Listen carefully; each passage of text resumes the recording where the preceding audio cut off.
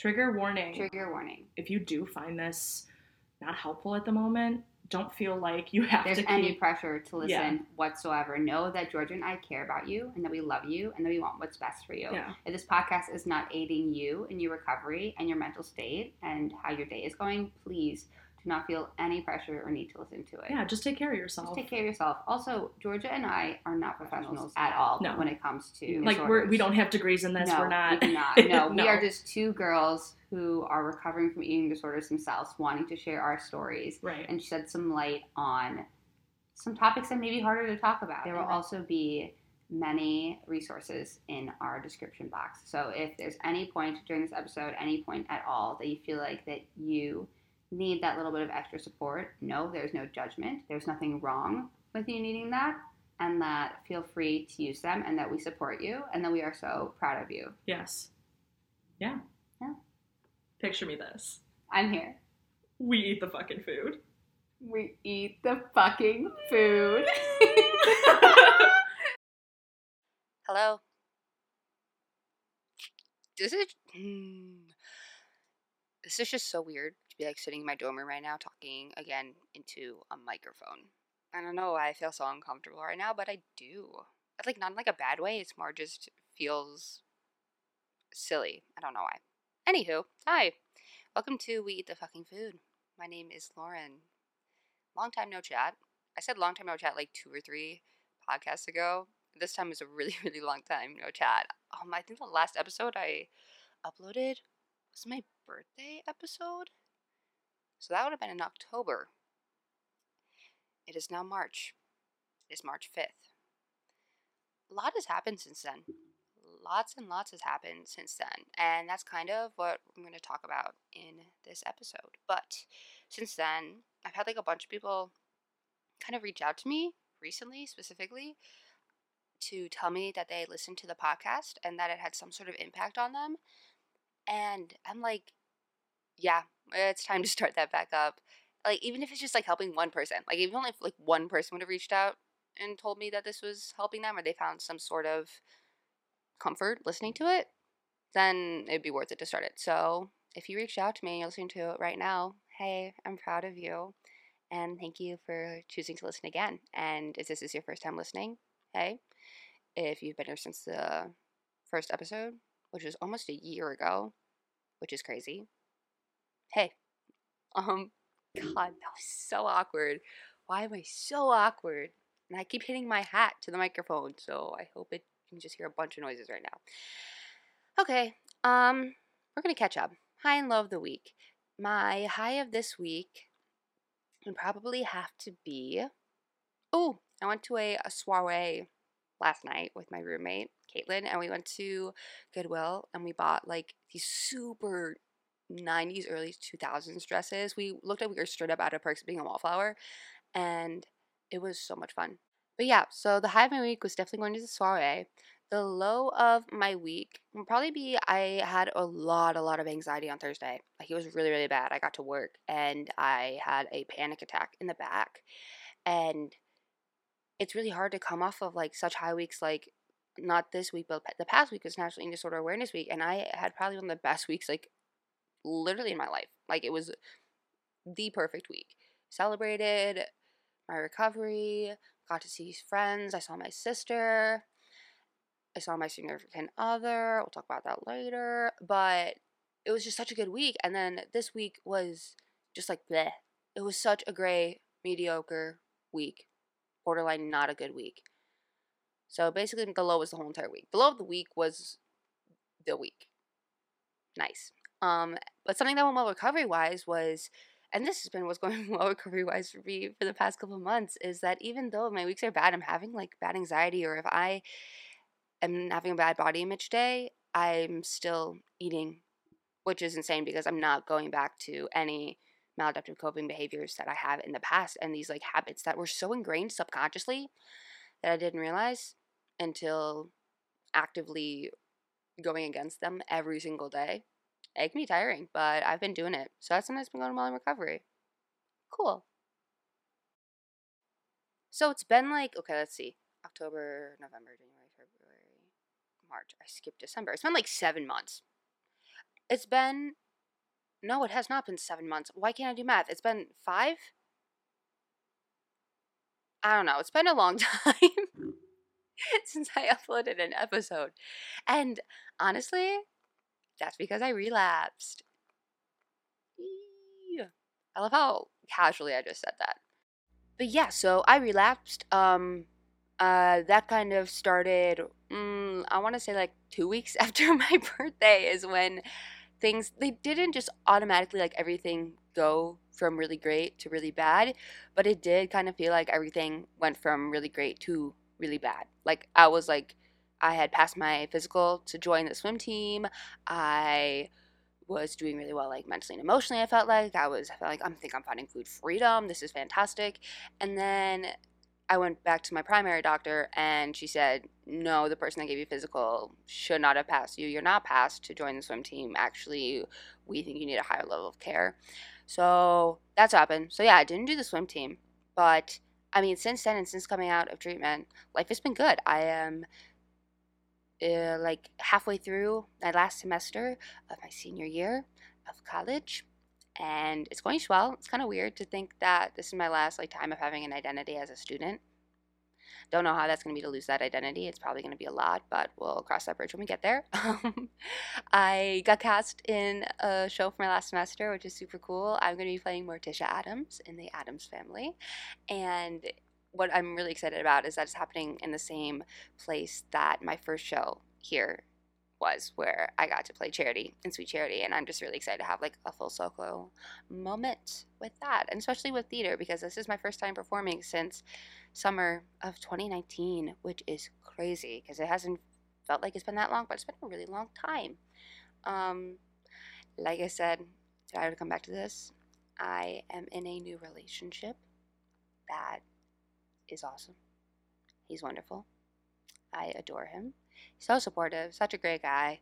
I could really go on and on about it, but maybe you'll hear more. You'll learn more about him. And if you don't follow me on Instagram already, I posted him enough on my Instagram, and he's probably listening. So hey. um, yeah, but so going back into treatment, I'm pretty sure that that is why a handful of people are listening to this episode, because it's literally titled "So I Relapsed." And I'm pretty sure people want to hear about my relapse, and I'm wanting to share about it, especially this time, because it's weird. Because I know I made an episode before talking about how I like had a lapse, like I wouldn't really call it a relapse, but in the beginning of the summer, I relapsed, kind of. I mean, I was kind of relapsing since I got out of residential, if I'm being honest, but it was such a subconscious thing, and such like, I don't know, I convinced myself that I wasn't. I convinced myself that the body that I was existing in wasn't the body that I was supposed to be existing in. And that wasn't me, that was my eating disorder that convinced me of that. But it just didn't feel the same, because I was eating my bitch foods. I was actively being more social. I was, or at least I thought I had more energy, in that I was challenging all these disordered thoughts. And at one hand, I was far more present. I was far more happier. I wasn't as isolated as I was before.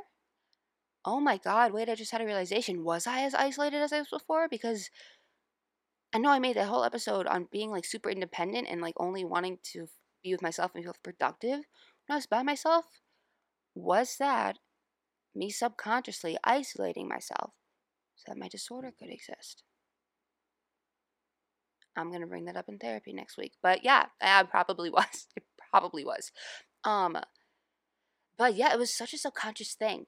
And that I honestly was in such a disbelief when my team let me know. They're like, Lauren, you need res. You meet the physical requirements right now for res. And while mentally I may not have been in that place, I still was physically. And I was like, that doesn't make any sense. Like, how can I mentally feel like I'm doing so well, but physically have that not be like showing the same thing? Like, I wasn't even thinking really about my body, or at least it wasn't like such a like a conscious like thought and something I was putting so much energy towards. But I mean, obviously it was still there. I was still sitting in partial hospitalization, telling me that I had a month before I was going to step up to res, pretty much. It's just crazy how the disorder literally morphs into these other thoughts. But what I can say is that going to treatment gave me a wonderful refresher on all the DBT and CBT that I was missing for the 8 months I was out of treatment. And actually, I'm genuinely very happy that I was able to go back, because right now, sitting here, staring at myself in this mirror that I'm sitting across from on my desk, I am doing really good, which is super cool.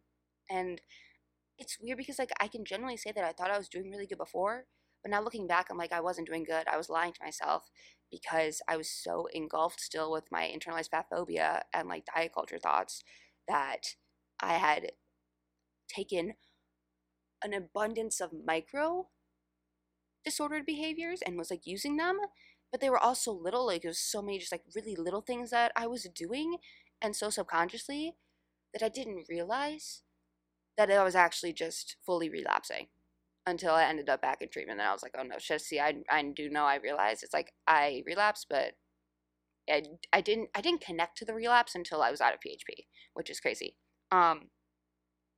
Or I didn't connect to it, but couldn't believe it. It was maybe almost like a disbelief.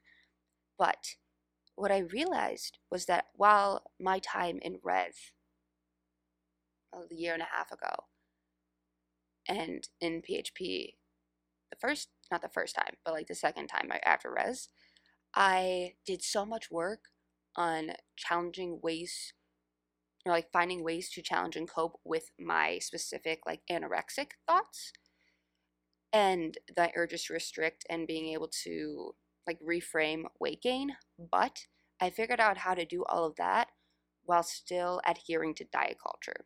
For example, I was able to like tell myself that it was okay for me to gain weight because just by my build and my body and my genetics, I will always exist in a like thin privileged body, and that was okay. And at first I was like, yeah, that's the correct way to reframe that thought. But then I realized I'm not in that thought telling myself it's okay just to exist as I am. I'm still telling myself it's okay to exist within diet culture standards. But once you realize how much more detrimental that like those micro behaviors may be, even than like the bigger ones, or like that diet culture beliefs that and values that we all are like enmeshed in sometimes because it's just the world we exist in. I can't stand it. But that giving that up and finding this freedom and relaxedness in self, that sounded so like hippie. Like, oh, look at me. I'm sorry. I'm so sorry. But like figuring out how to be okay with myself and figuring out how to actually exist in my body and not care.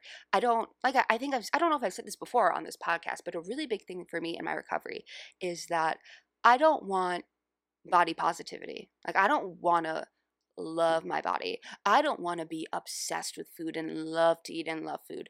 I want to literally not care. I want full neutrality. I think I said that word right. I just want there to be no emotional attachment to any of it.